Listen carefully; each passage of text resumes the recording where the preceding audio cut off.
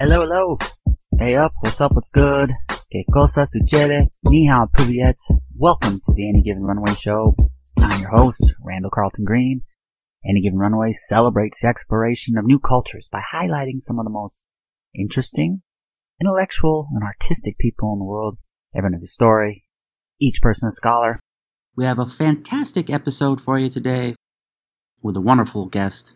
German violinist Johanna Rohrig joins the show. We're back after a short break, did some traveling, and we're currently live in Philadelphia. One of my favorite cities on the East Coast, and battling a heavy bout of allergies, so I might sound a bit different today. A little more of a gravelly voice, but still thrilled to welcome on Johanna. Johanna attended the Royal Academy of Music in London, and since then has performed at some remarkable halls and theaters all around the world. She began playing the violin at the age of 6, and in addition to her many performances, she has several years of violin teaching experience as well. On today's episode, Johanna chats about the early years with the violin and how it was an instrument carousel that first introduced the violin to her life. Johanna also chats about her work and life balance and how over the last year that has changed. Finally, Johanna reflects on some of the most memorable shows she's been a part of.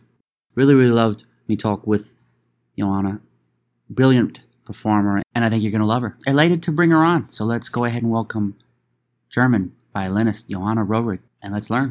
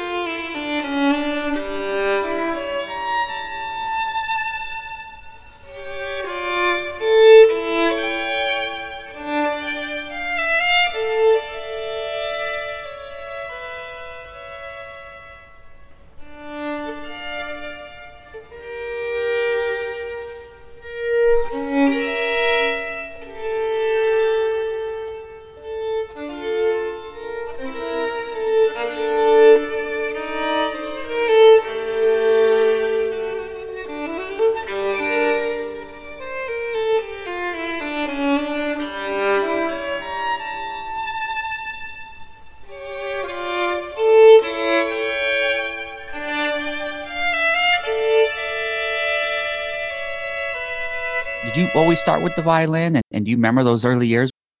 I do actually remember those years, yes, but my very first musical experiences, they actually happened in a sort of preschool music group. So I'd be like 3-4 years old, and I was like a group of kids, let's say like 10 to 15 kids, something like that.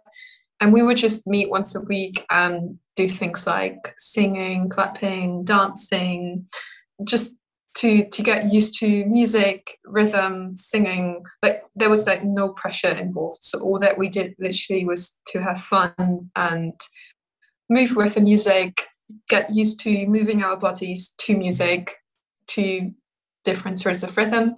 And I think I did that for about 3 years. And then when I was 6 years old, I was sent to a local music school by my parents.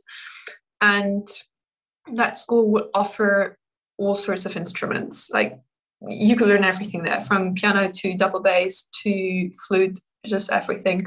And then I ran through a course that is called, well, in German it was called Instrumentenkarussell, and you might freely translate that to English something like instrument carousel or whatever. So you would get a different instrument every week. So one week I took home the cello, the next week I took home the double bass, then I took home I had about every instrument at home. But violin was the very first one I took home, and then it was the last one that I decided for in the end as well. And I don't know, it was just sort of clear. Like when I came home with that first instrument, that was the violin, my mom would always tell me, like, when I was growing up already, she'd always tell me, yeah, and you came home with a violin and you sat down on the floor and opened the case in front of the garbage outside in the garden, and you'd be like, Mom, look, I have a violin. And yeah, so I was very excited about it for whatever reason. And then I didn't even question it that I'd stick with it. And then the local music school, that school that I did the course at, they didn't have a free place to teach me. So I started learning with a private teacher, which looking back was like the best thing that could ever happen to me because she was so amazing. I just met her 2 weeks ago again. Like I'm still in contact with her with that very first teacher because now she contacted me and she was like, listen, I don't think I'm going to be around much longer. And she wanted to give me like a little gift, which All is right. actually really sad, but yeah. First of all, I love instrument carousel. That's fascinating to me. Your first teacher's name? Well, back then I had to say Mrs. Krause to her, but now we're just like on a first name basis. So I call her Waltraud, which is her name, and she gifted me a ring with a little pearl that belonged to her great grandmother, like from mid 19th century. And yeah, she was an extraordinary woman and artist, and Oh, I owe a lot to her. Yes. I love that. And I love that you guys stayed in contact. Who were some of your earliest musical influences at the time when you were growing up? Was there anyone that you aspired to be or anyone you modeled your work after? Well, no, not really, I have to say. I think that was like, there was a very short period where teachers would tell me, listen, there's not enough expression in your playing. And then I'd go to YouTube and try to copy others playing. But then at some point, I think when I was around 16 or 17, something just clicked. And then I knew how I wanted to play things. And it was like that all of a sudden I had just understood how I wanted things to be. And then from that point on, I always just tried to model my playing after my inside imagination of it. And that's also what I do all my technique and practice for. It's like the music is there already, but I need to bring it out. And that I need to practice for. What about mentally for a performance now? How do you get yourself in the right frame of mind to perform in front of large groups? Um, I'd say the most important point is adequate preparation. That means practice. That means I need to have enough time to practice the piece. That means starting early enough, like depending on the piece, a few weeks or a few days or a few months ahead. And then on the day itself, I run through a sort of routine, you could say, as well, which consists of going to bed early the night before, getting a good night's rest, then starting the day without any appointments or meetings, and just doing some light practice, running through the repertoire again, then having a light lunch, taking a nap, traveling to the venue with enough time. And then at the venue, just having a quick sound check, and then just relaxing in the green room in the backstage area that I get, changing into the concert dress, doing my makeup, and then I'd say maybe like half an hour before I always do a short meditation as well, just to it's a specific breathing exercise that is designed to get the oxygen out of your blood, because you tend to have too much oxygen in your blood when you're nervous. So that breathing exercise actually works in a way that you breathe out more than you breathe in. And so it lowers your heart rate and the oxygen and everything. Meditation and breath work, is that just reserved for a performance or you do that during the week as well? Well, in a perfect world, it wouldn't be. But as it is right now, I'm mostly just limiting it to concert days. Yes. Yeah. You briefly mentioned about with the oxygen in the blood about nerves. So have nerves stay the same for you? Do you still get excited and anxious before a performance, or is that leveled out over time? Well, I'd say over time, you just get more secure of what you're actually capable of. Mm-hmm. And I still get, I wouldn't say anxious or nervous. I get excited in a positive way. So I'm looking forward to the performance. And but you do get a routine of playing and performing in front of people. And yeah, it gets easier over time, I'd say. Well, you attended the Royal Academy of Music. What went into the decision to study there? And then when you look back, what are some of the favorite memories that stand out? Well, I applied for an Erasmus term. That was, I think, 4 or 5 years back. And then I intentionally only planned on staying for about 3 months. And then 3 months turned into a year. And then I auditioned for the master's degree, got a scholarship, and then I just stayed for 3 more years. And yeah, so it wasn't really planned out, planned ahead a long time ago, but it just happened. And then yeah, but I did really enjoy studying there, and the favorite memories, right? So I really liked how they seemed to take care of us. So us as students, they've really looked after us. There was psychologists, there was movement groups. They just really took care of us. They helped us find flats, find places to stay, find doctors, just with like life stuff. They really supported us. What would be something that would surprise me about the physical aspects of being a violinist, from posture or anything that goes on during a performance? Is there anything that stands out? I'd say what is often underrated is that playing any instrument, just about any instrument, is a very physically demanding activity. Mm. And the only difference from us musicians to a professional athlete, for example, is that they have, like, professional athletes have a whole team of people supporting them around them. That means physiotherapists, mental coaches, people that cook for them, people that make sure their medical support is right, whatever. And we as musicians, we don't really have that. Like, obviously, there's some people, some groups at uni, for example, that are slowly starting to take place, where you're being informed about the physical side of things and the psychology, the psychological and the mental side of things, because, like, playing concerts can be very mentally pressuring as well. And yeah, but normally we're not being seen as something like a professional athlete, not by society as well, obviously. And I think that's surprising, because, like, we sometimes play our instruments up to, I don't know, 7, 8, 9 hours a day. Yeah. There's lots of stress involved with performing, traveling, practicing, and so on.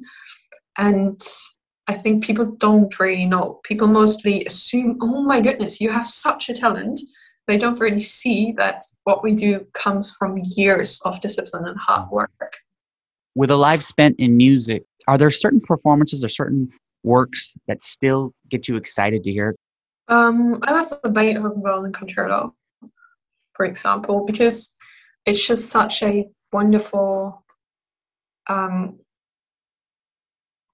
collaboration, really, you could say, between the violin and the orchestra. So it's all connected and intertwined, and it's just it's beautiful, because violin and orchestra, they change parts all the time. For example, at some point the violin is the solo part, and then the violin goes on to accompany the orchestra, and I like that very much. And another piece that I really like is the Chaconne by Bach, which has been, I don't know, played so many times. Everyone knows it, everyone plays it, everyone's practiced it, everyone loves it.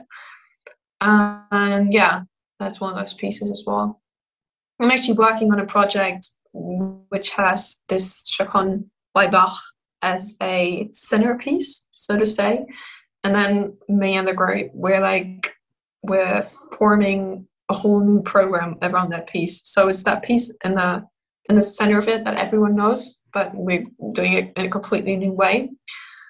And yeah, these are 2 pieces. But mostly, I'm not that bound to certain pieces. I just like playing. What makes for a memorable show? Because I know if you play it night after night, sometimes they might blur and it might be hard to remember a specific night. I know there's probably emotional aspects of it. What makes for a memorable show? I think there's certain aspects that can really make an evening into a special one. For example, the sheer size of it, the sheer size of the event, meaning how many thousands of people are in the hall, how big is the stage, what kind of orchestra are you playing with, but other things as well. For example, I once played a private concert and I didn't want people to just look at me because they so often do. Because people just look at women wearing concert gowns. They just like to look at them. So I was like, you people, you don't look at me. You listen to my music. So I switched off the lights. And that was a very memorable experience as well. And everyone gave me the feedback afterwards how special that was too. Because everyone was forced. They weren't forced. I forced them to listen and not to just watch. Yeah. And that was a great night. Did you feel different emotionally? Yeah, because everything sort of seemed way more intense. Because that was really just the music in the room. And I knew that everyone was listening to me way more intensely as well. Yeah. And that was special. Music has taken you all around the world to many amazing concert halls. As you look back on your career thus far, which are the performances that make you the most proud? There was a tour in Spain that I played 2 years ago, which I'm actually playing in August again. So I'm very much looking forward to that. That was, I think, 4 or 5 concerts in 4 or 5 Spanish cities. And the great thing about that was that my time on stage actually was very limited, as I was just playing, I think, 2 solo pieces with the orchestra. And then in the second half of the concert, the orchestra would play the second half on their own. And I would always go to the nearest beach and have a night swim. And I really loved that. And yeah, there were a few here in Hamburg at the Weisshalle or the Elbphilharmonie as well, which I like very much. There were a few in London during my years in London. One open air performance at the Henley Festival with the RPO, which is one of the main London orchestras. So yeah, there were a few over the years. Which of the ones are still your favorite purely as a tourist? I know you don't get a lot of time to explore. I'm guessing it's Spain with the chance of doing the night swims, but aside from Spain, which are the ones that you look back on as a tourist that you love the most? I played a festival in Greece as well, a couple of years ago. And after that, I had 3 days in Athens on my own. And I just loved that city so much. So yeah, I really enjoyed that in Athens. And I mean, I just went to Russia last year as well. I didn't get to see too much of the city because they sent me home because of Corona. But I liked the city as well. Were you in Moscow? No, that was Kazan. Okay, wow. Yeah. Very cool. They had a beautiful big mosque, and it was really impressive being there. Throughout your career, you've been a great performer, but now you're also an instructor and you're teaching. What have you learned about violin that you wish you would have known when you started, or maybe something different that you've learned just through teaching others? That's a good question. So the way that I teach is very technical sometimes.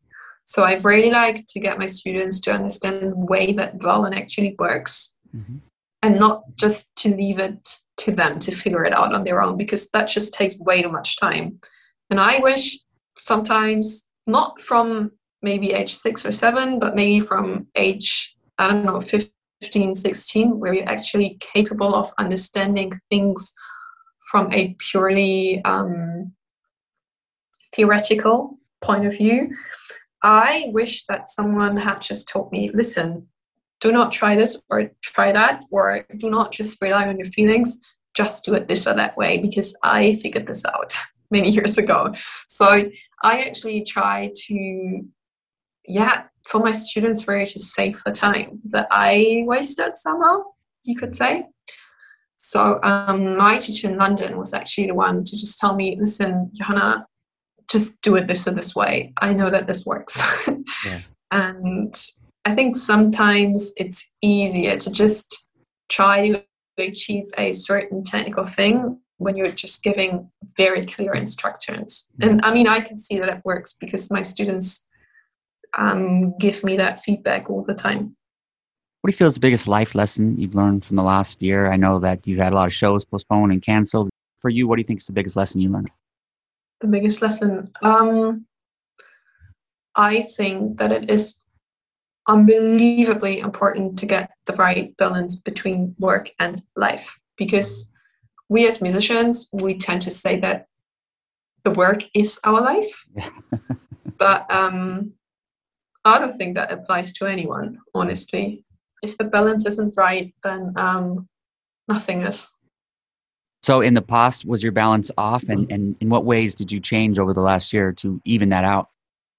Yeah, it was definitely off because at some point, I think I had a very arrogant view, you can say, almost on my own resources and strengths and time management. So I just work 150% of the time. And yeah, I'm just trying to get a better balance right now. I'm working on that. For someone visiting Hamburg for the first time, what would be your recommendations? To definitely go see the Elbe, which is the big river flowing through Hamburg. To visit the Elbphilharmonie, which is the new concert hall, which has a public plaza that you can visit for free. To go and do a Alster walk, which is the big lake, which is actually not a lake, but a river that runs through the city as well. And to go and have a night out on the Reeperbahn, which Hamburg people call Kiez. How about a food and drink recommendation as well? Good question. I think there's like a burger restaurant in Winterhude, which is very, very public. And there's Franzbrötchen, which is a very Hamburg thing. I think it's like a bakery thing with cinnamon and dough and raisins sometimes. So they're very popular over here. You had me with the cinnamon, but the raisins, I don't know if I can do that. Well, you can get them with chocolate or just plain or raisins, however. How can people follow along with your career? People can follow my career on Instagram best, I think. So I'm sharing lots of my day-to-day life as a musician and wellness there. I share tips and tricks sometimes about playing, teaching, whatever. And I do have a homepage as well for the more serious stuff, like actual concerts, links, where people can sign up for an email newsletter as well. That'd be the two. I'm on YouTube as well, of course. Yeah. So YouTube, Instagram, homepage. And your homepage is what? My homepage is www.johannawerig.com. Just my name. Perfect. Just look for me on Google and it will lead you right there. Well, this was wonderful. Thank you so much. Well, thank you. All right. Bye, Anna. Bye.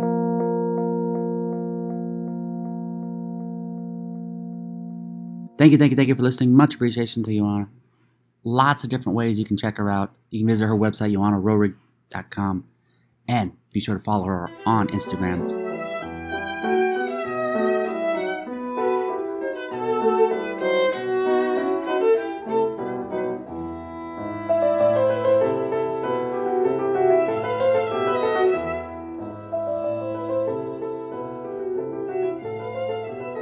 My new book, Curiosity, is currently available on Amazon. Curiosity celebrates the knowledge that strangers have to offer. Everyone has unique expertise and endless wisdom awaits the perpetually curious. Featuring 200 episodes from the Any Given Runway show, Curiosity explores the diverse lives of athletes, adventurers, and performers.